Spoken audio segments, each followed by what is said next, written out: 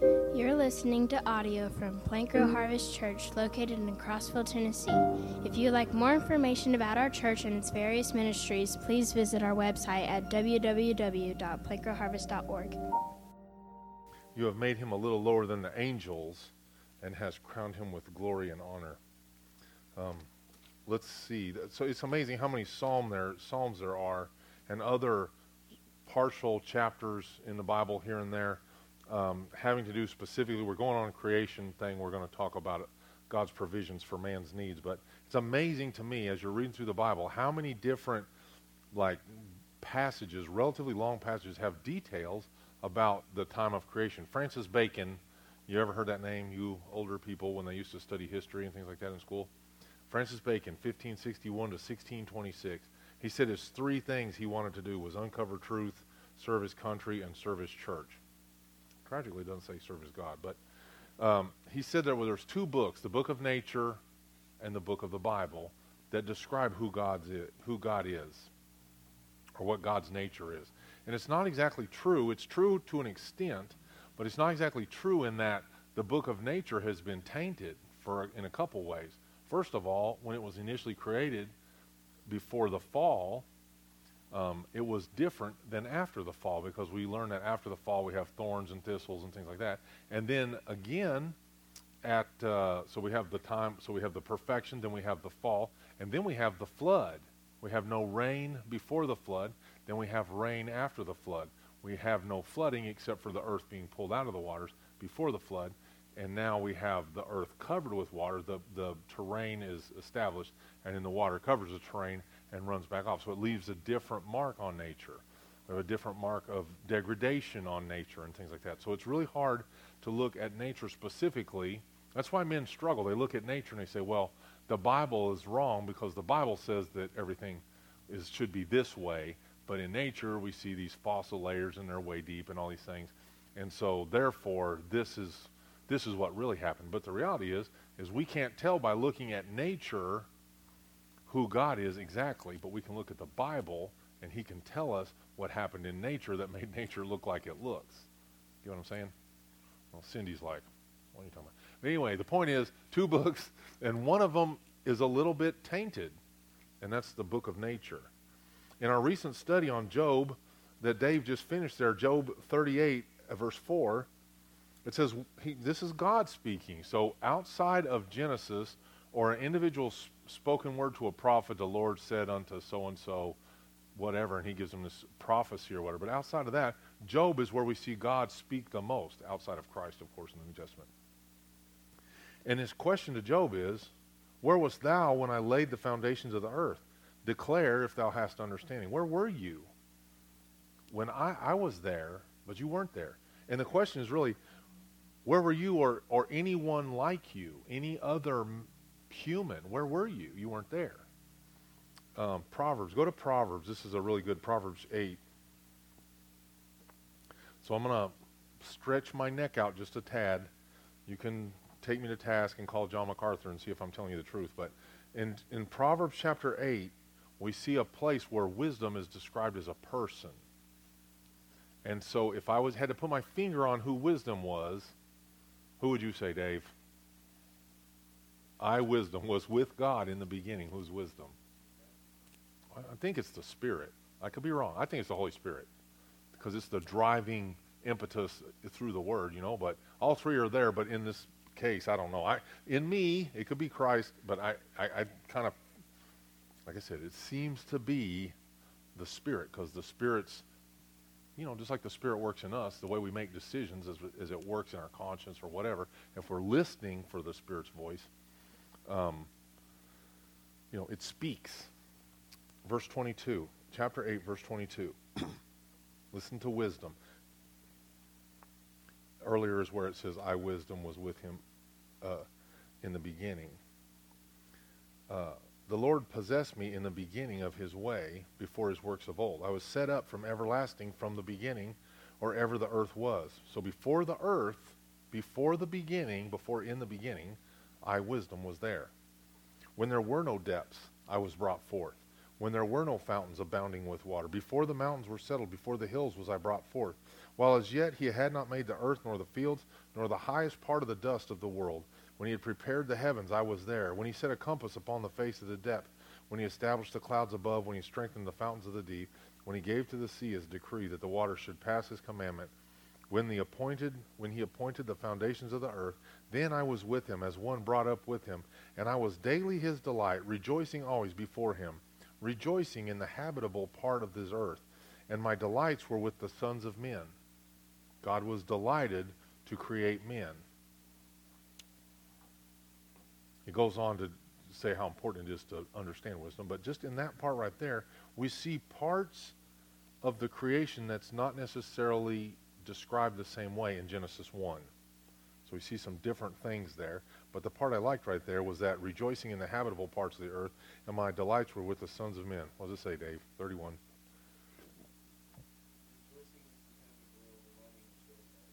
Delighting in the children of Adam. God created everything, then he delighted to make man and place him there in dominion over it, which is what we talked about this morning. So there's so much going on. So here's the Holy Spirit. It's kind of like Matthew, Mark, Luke, and John, each one looking at Christ and his movement in time on earth from a different perspective. Here's the Spirit's perspective. Again, I wouldn't go and have a debate with John MacArthur or, whoever on that, but it seems very reasonable that it would be either the Holy Spirit or Christ that's speaking there, but in that it's their perspective on what happened in the beginning. There's so much going on in such a short period of time in the beginning, and I also noticed that in the beginning, if we looked at it, God spends a lot more day in doing seemingly less in the beginning. In the beginning, the first thing he does is create light. He says, let there be light, and there's light. Right? There is no light, and now there's light. And it says the evening and the morning, the first day, you're like, that's it? Because on this other day, you take the earth out of the waters, and you make some plants, and then the next day you make birds, and all. I mean, it seems like you're making a lot more stuff. But apparently, the making of light, the making of the firmament, the separating of the atmosphere from the earth, and then on the third day, making the dry land appear, apparently that takes a lot more effort in the chemical reactions and whatever's going on than it does to make the birds and all the other stuff that comes from there, right? It needs, what's wrong? Oh, Renetta, I thought you were giving me the high sign there. What am I doing? That's enough on the birds. Okay, I'm sorry. I'll go to the next thing. Okay, I like the birds. Okay, so the Holy Spirit's perspective, then there's so much going on in such a short period of time that it couldn't be discerned today. If we look at this book of nature, we couldn't discern it as men. No single man or group of men, because we weren't there, but the Holy Spirit was, Christ was. Those ones spoke directly about the things that happened then. And so since we weren't there, we have to take the word of those that were there. And we have to take that as the gospel truth. Only God was there.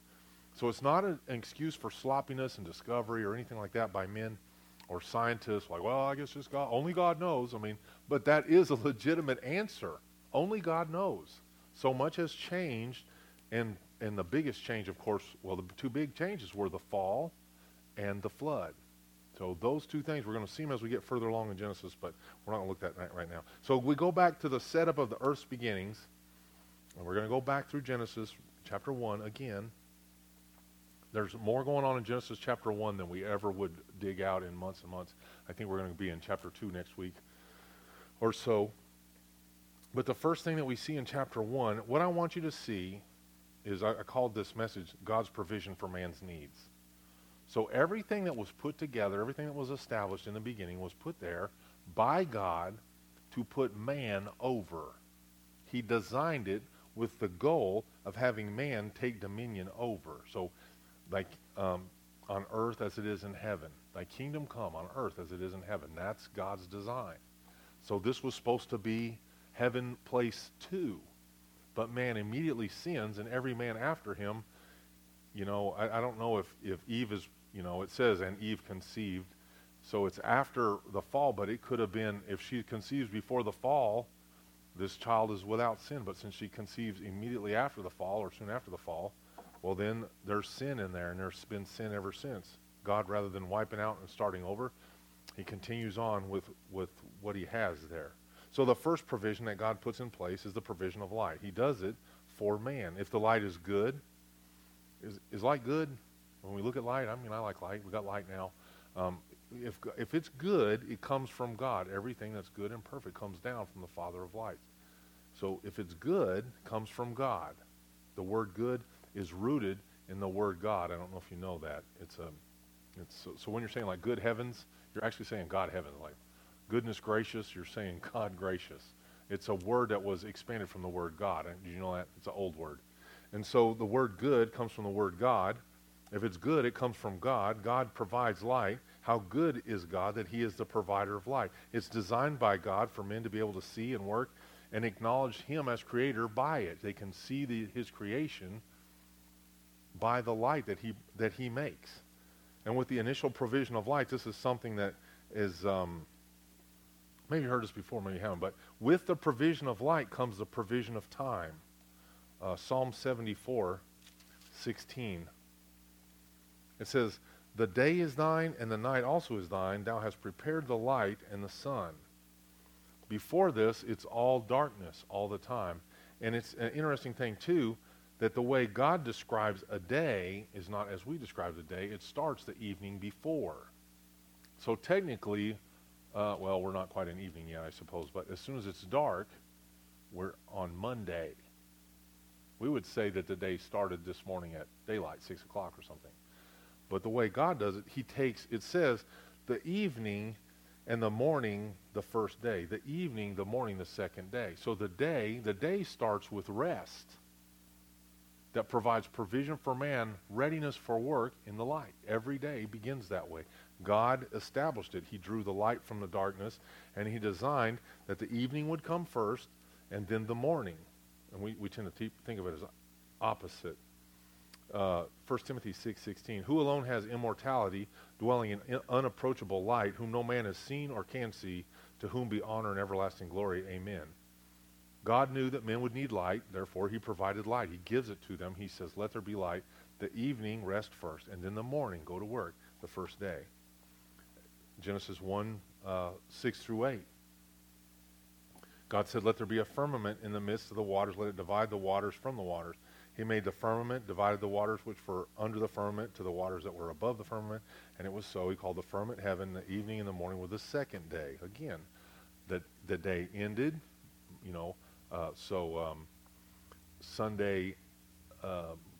Sunday afternoon ended, and now it became Monday, the second day. The evening first, the rest, and then the preparation for the work the next day.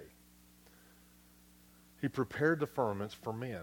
So he prepared the light for men. The next thing he provides for men is the firmament.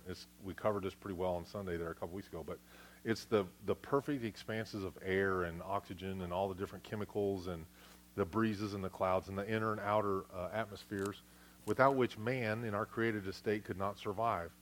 Not to mention the aspect of the moisture, that the regulated amount of moisture that's in the atmosphere that man needs to process. You need a certain amount in your lungs, to be able to breathe. Whatever percentage of water that we're made of, we see that this water is in place, and he pulls out of the water what he needs for air, but he leaves water there. We don't really think of the water being created, but it's here. It's in place. We don't see it. I don't see a place where it says God created the waters, but it does say God saw the light, divided it. In the beginning, God created the heaven and the earth. So he creates something, and the earth was without form and void, and darkness was upon the face of the deep. And the deep is the water. And the Spirit of God moved upon the face of the waters. So there's water somehow as God speaks it into existence. And out of that, he makes the atmosphere. So Psalm 8:3, it was I don't know, when you read that, I meant to listen for that if it said that, Dave, but in 8 verse 3, when I consider thy heavens, the work of thy fingers, the moon and the stars which thou hast ordained. Are the skies artistic? Is the atmosphere itself artistic? If you look outside right now, I think you would say that it was somewhat artistic as the sun's setting and the evening, the moon and, the sunrise or the moonrise and whatever, and we end up with the different colors. But it's interesting that Psalm calls it the work of God's fingers, because back here he talks about speaking it into existence, and here it's more like a designed piece of artwork that he's putting together. Is the heavens artistic? Yes. The clouds coming in a storm in the great state of Texas where I grew up, you would see these thunderheads come that you don't see here because of the mountains, but they call it, you've ever heard of that, the anvil cloud that looks like an anvil? Man, it would be tall. When you saw that coming, it was fixing to be on. You were going to get quarter-size hail, and there was going to be some damage, but you could see it a long way off. And I mean, is there artistry in that? Is there work in that? So anyway, he talks about the stars even as being artistic, sun, moon, and stars. They call it God's handiwork, his craftsmanship. And his craftsmanship has a twofold purpose, well, maybe more. But one is he likes it. Why do people create art? They don't necessarily, few people create art to sell it. Most people begin creating art because they like it. It's what's in them. Why do musicians make music? They know, Jed knows there's no way he's making a living, getting paid, making millions of dollars to sing songs. Why does he sing songs then? Because he likes to sing. He enjoys playing the guitar. He enjoys music. He enjoys seeing other people play music. He enjoys listening to music. The artistic side is not, you don't do it because of the wealth, you do it because you like it. So the first reason that God did all of these things is because he liked it. And the second reason is he was preparing an Eden for men. He was preparing a place that he could place mankind where he could enjoy men doing what men do in his creation. And I think maybe even a third reason is so that men could enjoy it as well. How many people go to the, they never get up early, but let them go to the beach and they'll get up before daylight to go down to watch the sunrise over the ocean. Men get joy from seeing God's creative handiwork come into fruition there. So the first thing God creates is this light that we need. Then he creates time that man needs to be able to mark different situations. Then he creates the firmament and the oxygen and all those things. And not only that, the handiwork of the beauty of what he designed. Next, he creates the earth that he gathers together out of the sea. He draws it out of the sea, however he does that, and stacks it up, and he separates the earth from the seas. Psalm 104 is a good testimony of that one. It's a pretty long verse, but it's another one of those chapters, like the whole chapter is about God's creation. 104, 6, and 7. It says, we can start at 4. Let's start at 5. Who laid the foundations of the earth that it should not be removed forever? Thou coverest it with a deep as with a garment. The waters stood above the mountains. At thy rebuke they fled, and at the voice of thy thunder they hastened away. They go up by the mountains and go down by the valleys unto the place which thou hast founded for them. And you have set a bound that they may not pass over, that they turn not again to cover the earth. And he sendeth the springs into the valleys which run among the hills. They give drink to every beast of the field. The wild asses quench their thirst. By them shall the fowl of the heavens have their habitation, which sing among. He watereth the hills from his chambers. The earth is satisfied by the fruit of thy works. So he draws the earth out. I mean, it's like, I don't know, you can just imagine that thing coming up and then the water running off and creating the crevices and the waterfalls and the valleys and the streams and all those things. He covered it with the deep.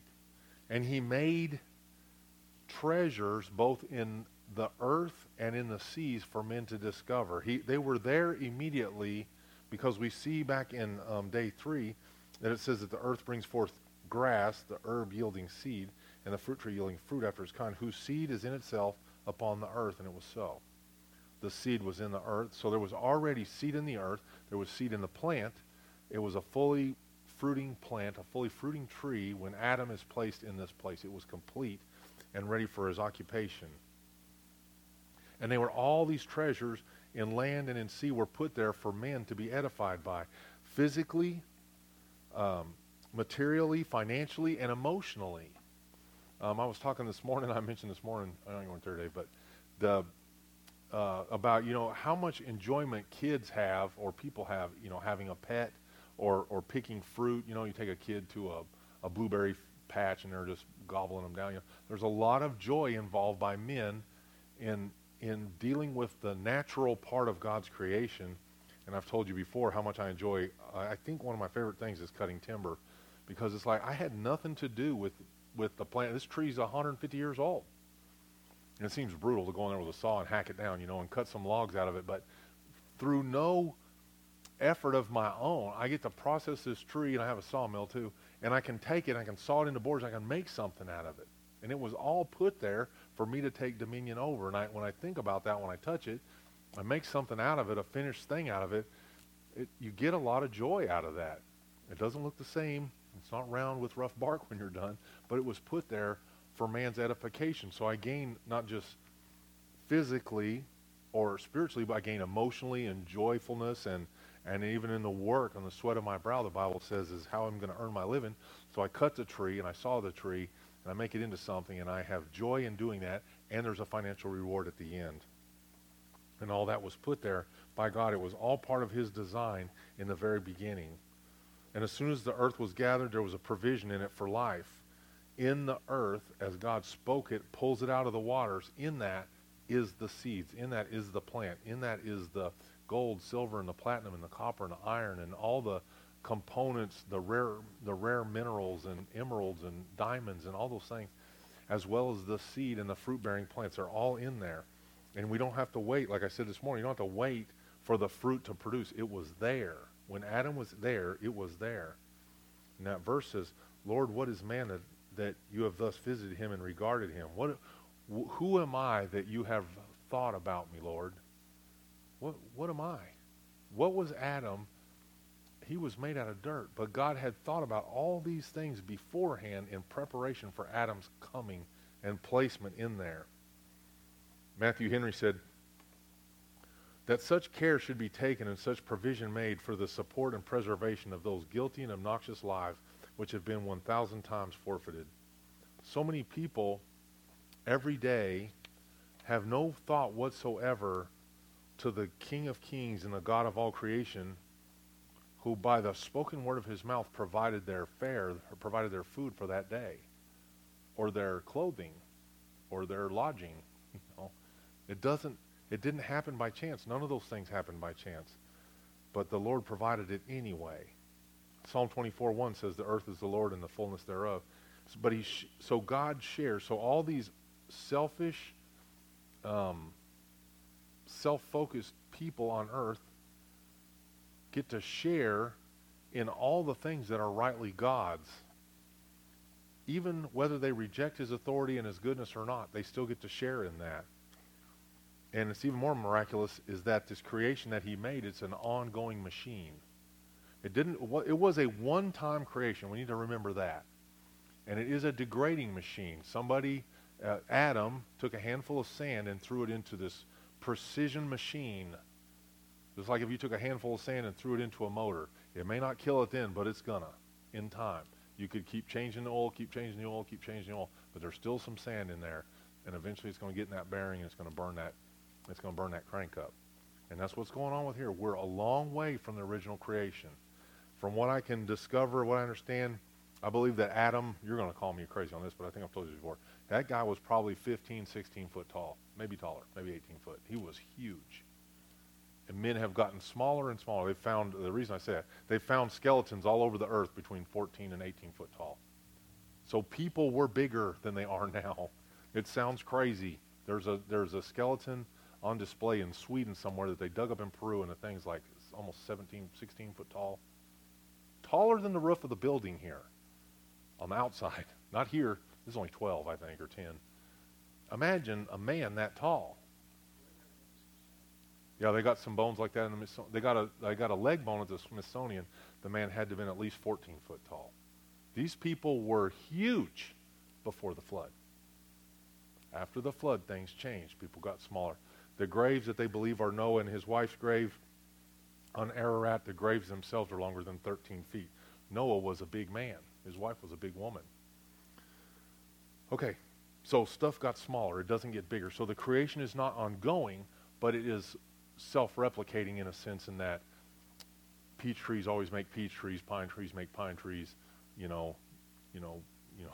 like Charlies make Charlies, Cindy's make Cindy's. We keep producing after our own kind. Chickens make chickens, ducks make ducks, pigs make pigs, and so on.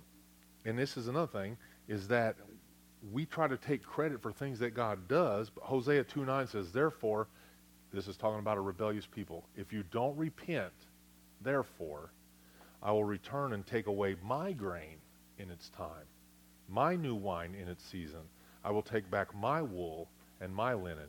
Linen comes from a plant, and they thresh the plant out, and they keep beating it. They grow it in England a lot, and it's just a real fibrous plant, and they keep beating it and pulling the things apart, and that's where you get linen from. And it's very valuable today, as it always has been, because it's cool. But God says, whose grain is it? Whose wine is it? Whose wool is it? Who owns the sheep that you get? Well, that's my sheep. No, it ain't. You had no part in making that sheep. God made that sheep. You might have control of the sheep, but that ain't your sheep. That's God's sheep. That's God's wool on that sheep. And I think we need to remember that. It's God's provision for man's needs. He puts it there, and he's like, here you go. And I always come back to that. I just remember when the kids were little, and I'd be sitting in a chair, and they'd bring me some silly toy or something that I purchased. There's some little thing, a doll or a car or whatever. And they bring it up to you and hand it to you. And then they just expect you to just hand it right back to them, and then they would run off and play with it. And the kid, in his mind, thinks that he owns that car or that little dolly or whatever. And the reality is, you own the kid and you own the toy, and you don't care. You gain joy by seeing the child play with the thing you purchased for them. But in the child's mind, they own it. And it's the same thing. That's us with God. In our minds, that's my sheep. That's my car. That's my grain. That's my meal I had at lunch today and whatever. And God, just by his merciful goodness, he's like, you may use it. But just know, if I want to, I can take it back. Genesis 1:14-19, the provision for men of the sun, moon, and stars, for the telling of times and for seasons, for weather, for men's discipline, and for the pleasure of men, both. Ecclesiastes 3:1, it says, to everything there is a season, a time for every purpose under the sun. How ungrateful and inexcusable are we, then, this is another Matthew Henry quote, when God set up these lights for us to work by, we either sleep by day or play, particularly indoors. I added that because that's so common nowadays, is to not even go outside, and trifle away the time of business and neglect the great work we were sent into the world to be about. How ungrateful and inexcusable are we when God set up these lights for us to work by, and in that time we either sleep or play, particularly indoors, and trifle away the time of business and neglect the great work we were sent into the world to be about. What's the great work? The lights of the firmament were placed there as a provision by God to serve men to do the work that he called us to do. Even the sun, moon, and stars are put there to serve men. Think about that. Jeremiah 31:35. Thus saith the Lord, who gives the sun for a light by day, the ordinances of the moon and the stars for a light by night? Who disturbs the sea and its waves roar? And in it he tells them, the Lord of hosts is his name. That's who. Who gives it? He gives it freely to us. Use it, but use it for his glory. Be diligent with your time. It's so frustrating to me to see people on their cell phones all the time, and I'm as guilty as anyone for using it for, looking up something or looking at the weather or too many texts or too many phone calls or whatever. But we're giving our lives away that we should be given to the glory of God. He provides us light for the day for us to work and night at night to rest in. Genesis 1:20-23, the teeming seas and the air, the birds and the sea creatures, he gives those, just keep thinking back of your mind, the provision of God to men. He gives all of them, the beauty of them and the viability of them as well. He gives them all to men. They reproduce with no effort of men. Think about that. The birds do, the fish do, the little tiny micro critters that the fish eat, the little tiny bugs that the birds eat, the grain, the wheat seeds, and the weed seeds that fall to the ground that feed the birds. And it's all for man's good pleasure. And they were placed there before Adam ever saw or thought about them, and they continue on through the generations of men, having no man ever to cultivate them from generation to generation. Think about that. I mean, we're worried about the oceans now, how much plastic's in there. You can't eat all the fish in there. It's not possible. It self-replicates, however that is. So it goes through the generations with more hindrance from men than help. Genesis 1, 24 and 25. We have the land animals. All the varieties. Think about the varieties of land animals that God thought about that Adam was going to need. Some that are wild and separated from men. Some that are tamer. Some that are for food. Some that are for food and clothing. Some that are for clothing and work. Some that are just strictly for work, like a horse. You know, a cow, he could pull, or he could be eaten, or you could use his hide for leather. You know, his brains to tan the leather that's in the cow. The sheep, you can eat the meat. You can have the wool.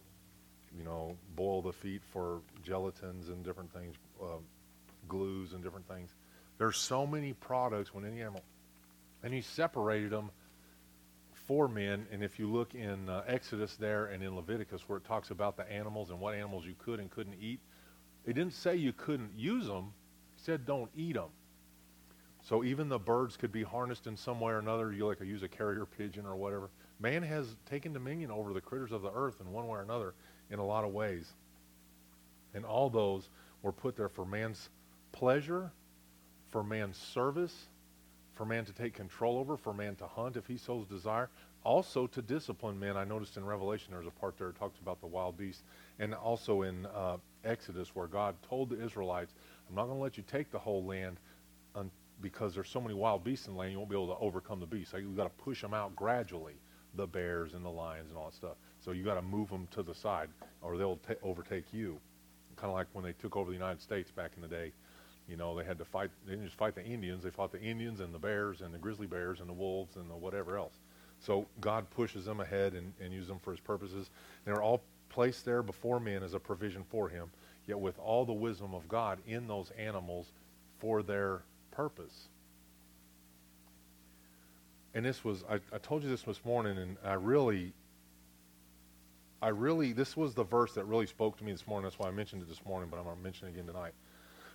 So God does all these things, makes these provisions for men all along. The light, the air, the land, the plants, the animals, the birds, all these things. He gets all those in place, and then he brings man on the scene. And we don't need to talk about man so much as this one verse, verse 29. Oh, right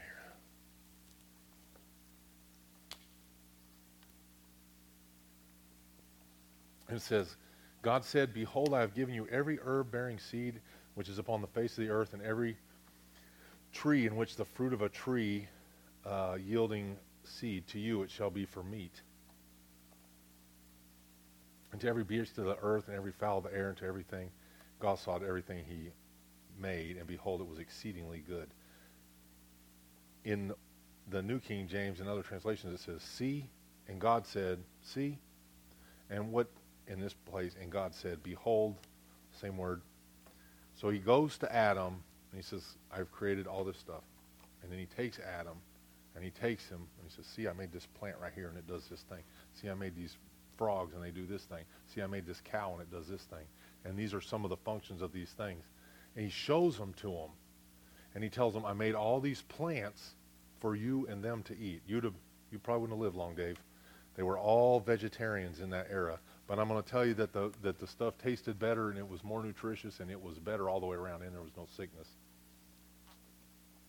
And so it was pretty amazing that God takes him, and just like you would like a kid, I used to do that with the kids. You know, we'd go out and I'd show them, you know, that's poison ivy, that's Virginia creeper. You know, if you get poison ivy on you, rub the Virginia creeper on you, and it'll help take off the ivy, you know, and stuff like, you know, these are blackberries, you can eat these. These are those, what are they called? What's the poisonous, anyway, there's another berry that grows on the tree there that you get pokes out. Pokeberries, you know, they're poisonous when they're green, but okay when they're purple and stuff. You know, you show the kids it's the same thing. God takes Adam and he shows them around, and he gives them a starting point. He says, all the stuff, it's already here. Just take what I got, what I made for you, and apply it. And so I'm going to skip men there and just talk about this last thing, which I talked about this morning for a moment, and that is God's final provision to man, and that was the day of rest. And Exodus, it says, remember the Sabbath day to keep it holy. 6 days shall ye labor and do all your work. But the seventh day is the Sabbath of the Lord your God. In it you shall do no work, you, nor your son, nor your daughter, your male servant, nor your female servant, nor your cattle, nor your stranger who's with you within your gates. For in 6 days the Lord made the heavens and the earth and the sea and all that's in them, and he rested the seventh day. Therefore the Lord blessed the Sabbath day and hallowed it. So all the provisions of God from first light to the Sabbath have been for the benefit of man. It says here in Genesis 3 times, between 1 and 2 verse 3, that God blessed whatever.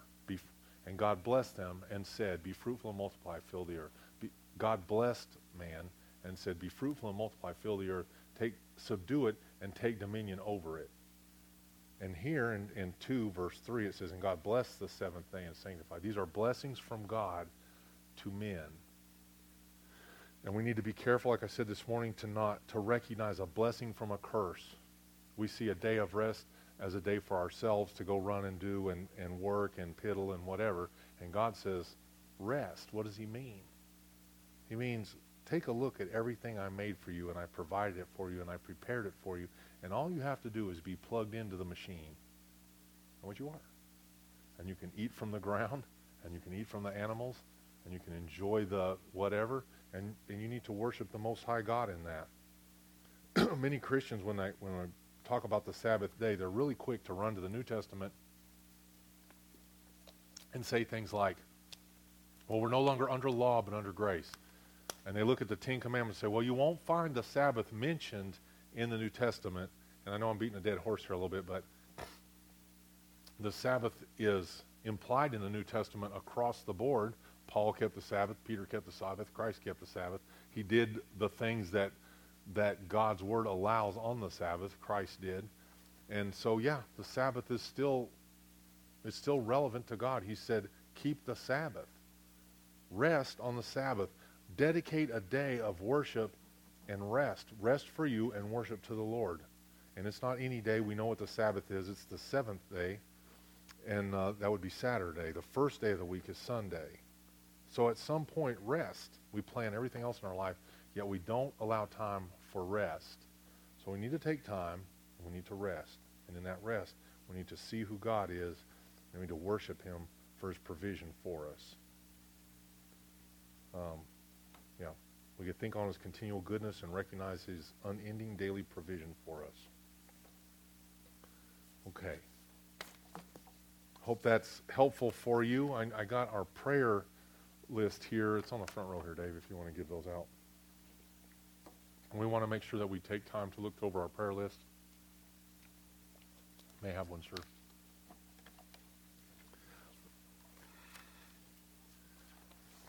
So if the list looks familiar, what I do is I just use this as my outline, and I add names or take names away, and that's why it looks so familiar week by week. And I would ask that if you have a prayer request or something you need to add to it, all you got to do is call me, and I will add it on here.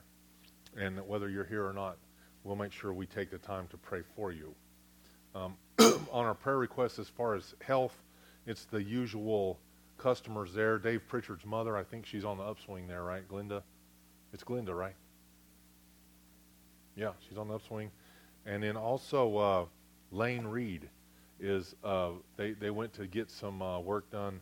I mean, he's been out, and it was looking real bad, and now he's turned the corner, and looks like he's improving there as well. The Lost, McKinley Belvin, if you keep him in mind. Alvin, these are people that I know and are somewhat close to where I live and what I do, and Kelly Shepard too.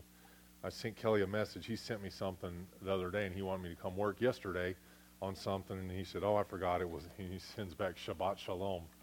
And I sent to him, may your name be found written in the book of life. And he goes, I'm working on that. And he's an unsaved man, but he knows that if he dies today, he's going to the fiery pit. And he kind of laughs about it, but at the same time, he's very fearful of that. So keep him in mind. Keep him in prayer. Nepal was the country of the week. We saw that video this morning. It looks like it's not persecution that's the problem, but access is the problem. I'm leaving for Nicaragua on Saturday with Irene and Renee. and but they won't get there till the next day. So I'll be there a day, about a little over a day, or about a day by myself, and then they'll come the next day. So that's always good. My Spanish is passable, but it's not outstanding. But I can make it for a day. Our country, our school board, this boy and his family. What was the name again on that? Strong? Logan Sherrill.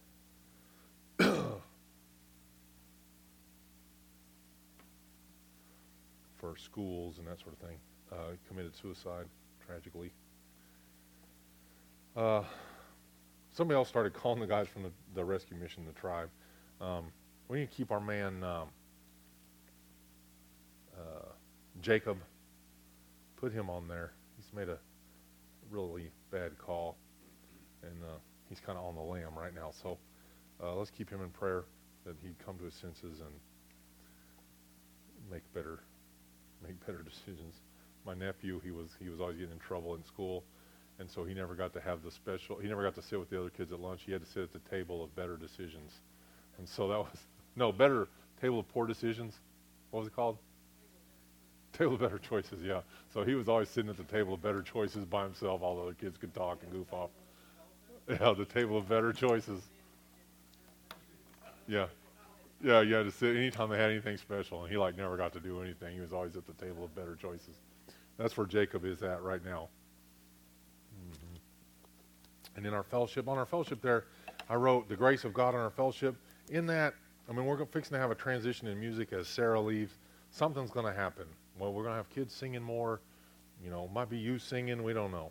On Sunday nights, what I would like to do is have, we might try to sing some hymns. I'm getting some hymn books if I can get the people to get them our direction. But somebody gave us 100 hymn books, so we'll try to sing some traditional hymns on Sunday night, accompanied or not, we don't know. And then see where you fit in our fellowship here. It could be in teaching, it could be in a small group, it could be in a Sunday school, it could be in something. And also with our young people, we need to focus on that. We're going to have some kind of family, what do you call it, Strong? What do they call it? Like a family game night, a family fun night. Try to come to that. It doesn't really matter your age. Try to come and focus on the family, yeah. So we're going to try and work on that and have some more. We used to do that more often when we were at the school because we didn't have a place like this, and we've got slack in that. So we're going to try and do that again maybe once a month and have time for families to come together. Chris Puckett and then James Miller. Okay. These all, Ben was Chris Puckett's sidekick there, his cellmate, and he just got out. He's at the rescue mission. Seth is at the rescue mission. This lady, Charlotte, she's a dandy. She's a real sweet gal, real funny.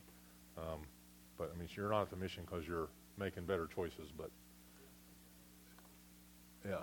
Ben, you met Ben? He's got a big jutting underjaw. I don't know, yeah. Anyway. Okay. All right. So let's pray together. I'll turn off the microphone there, and we'll pray together.